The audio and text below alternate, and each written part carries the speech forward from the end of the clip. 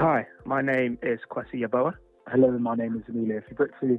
Welcome to a special episode of Ropes Talk London, the new podcast about life as a trainee at Ropes & Gray in London. In this episode, we've connected again with Matt Martindale to ask him specifically about pro bono.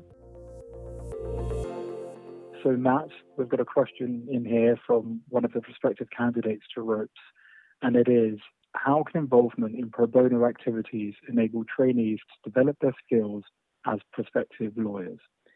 Yeah, I think it's a huge another huge opportunity for trainees. I guess there's two main buckets of pro bono work that I would be involved in, and one of them I guess is where you might be reviewing contracts for charities and that kind of work that is more similar I guess to the day-to-day work that I would be doing, and that as a trainee in private equity, for example, that you'd be doing reviewing contracts and drafting. And so the example there is very obvious, which is you get to develop your drafting skills, you get to develop your client relationship skills, your communication skills. As you both know, there's a bit of an art, and I remember it when I was doing my training contract. There's an art to how you communicate with clients, how you form emails, and even those things are just you have to learn those things by practicing and the guidance that you get from your supervisors. And pro bono is a great opportunity for that.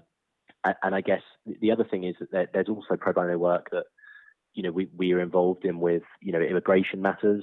And I think this is a really interesting one, because for trainees it gives a really good opportunity to learn from a little bit more of a level playing field, I guess.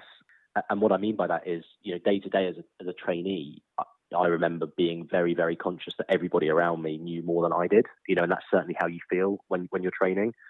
Whereas if you're advising somebody on an immigration matter, it's very likely that your supervisor isn't a subject matter expert on that point either, and you'll be working with somebody outside who's a kind of subject matter expert, and you'll be helping to progress the case along.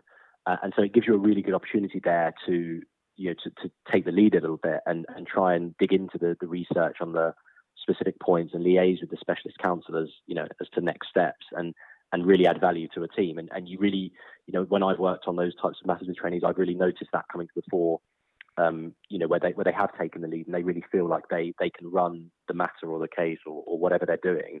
And I think that comes from the fact that it is a bit more of a level playing field, right? They don't kind of feel like they don't know what they're doing at that point, because everybody's in the same position of trying to get up to speed and consult with external counsel on those matters.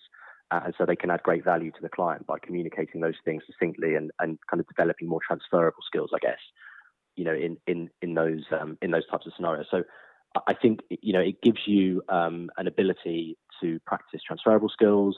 I think also timelines, it's often the things that we do in private equity are very fast paced. And so it can be difficult as a trainee to really sit down and consider things in the way that you might feel like you need to. Whereas pro bono is often on a slightly slower timetable, and it really gives you that chance to, practice that bit of drafting that you wanted to practice, hone that legal research, make it absolutely perfect. And I think it's it just gives you a really good variety as a trainee, and just allows you to take even more responsibility, frankly. And the opportunities are, as you both know, pretty much endless. So it's just a really great opportunity to get to know other people at the firm, and practice those transferable skills. I think there have been situations where I've been involved in a pro bono task and then moved on to the main transaction, and that same task has come up again. And because you've done it in a pro bono context, you kind of have a bit more of a grasp of what's going on. And it definitely does kind of increase your ability to manage projects. So yeah, definitely agree with all of that.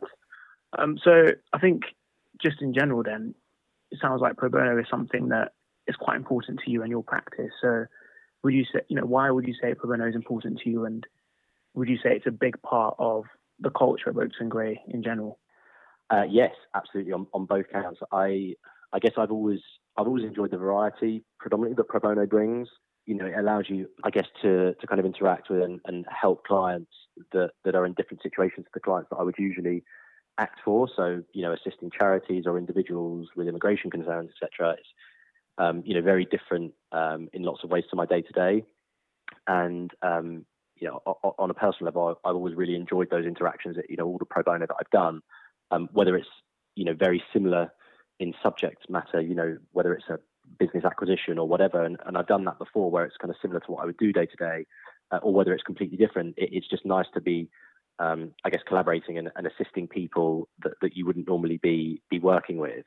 And, you know, I think to be able to use your skills to help people who, you know, perhaps less fortunate or you know, in a difficult situation and wouldn't otherwise be they wouldn't otherwise be able to access the representation. I think, you know, it does, you know, it gives you a real sense of satisfaction and that you're helping those people. And, you know, it's a very, I guess it's a very much more personal, you know, benefit to be helping people individually and really helping them, you know, reach their goals, you know, as opposed to, I guess, your day-to-day of maybe helping large corporates. And you have those personal relationships with those clients, but it brings a different angle to, you know, to the practice and a great variety, which I've always personally really enjoyed. And I think in terms of, you know, firm culture, it's, you know, the opportunities are just, the firm just has an unbelievably dedicated and, you know, incredibly active team that work to, you know, to give a variety of pro bono opportunities to associates.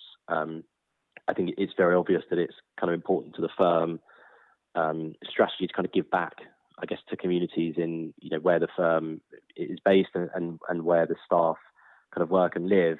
We had 20-hour target. Everybody in the firm was encouraged to provide 20 hours of pro bono advice a year, and I think last year it was 20 plus 20, wasn't it? 20 plus 20 for 2020, I think was the slogan. And I think that the uptake on that, you know, by all accounts was really great. And I think that kind of tells you all you need to know, that people are really willing to help where they can. And you know, the firm is really busy providing a great variety of opportunities for people. You know, I think most recently is the Windrush compensation project, and you know, that there are various others that the firm's involved in. So I think, you know, coming back to your point about the prior question about trainees, it's just a great opportunity as a trainee to get involved in some of those projects.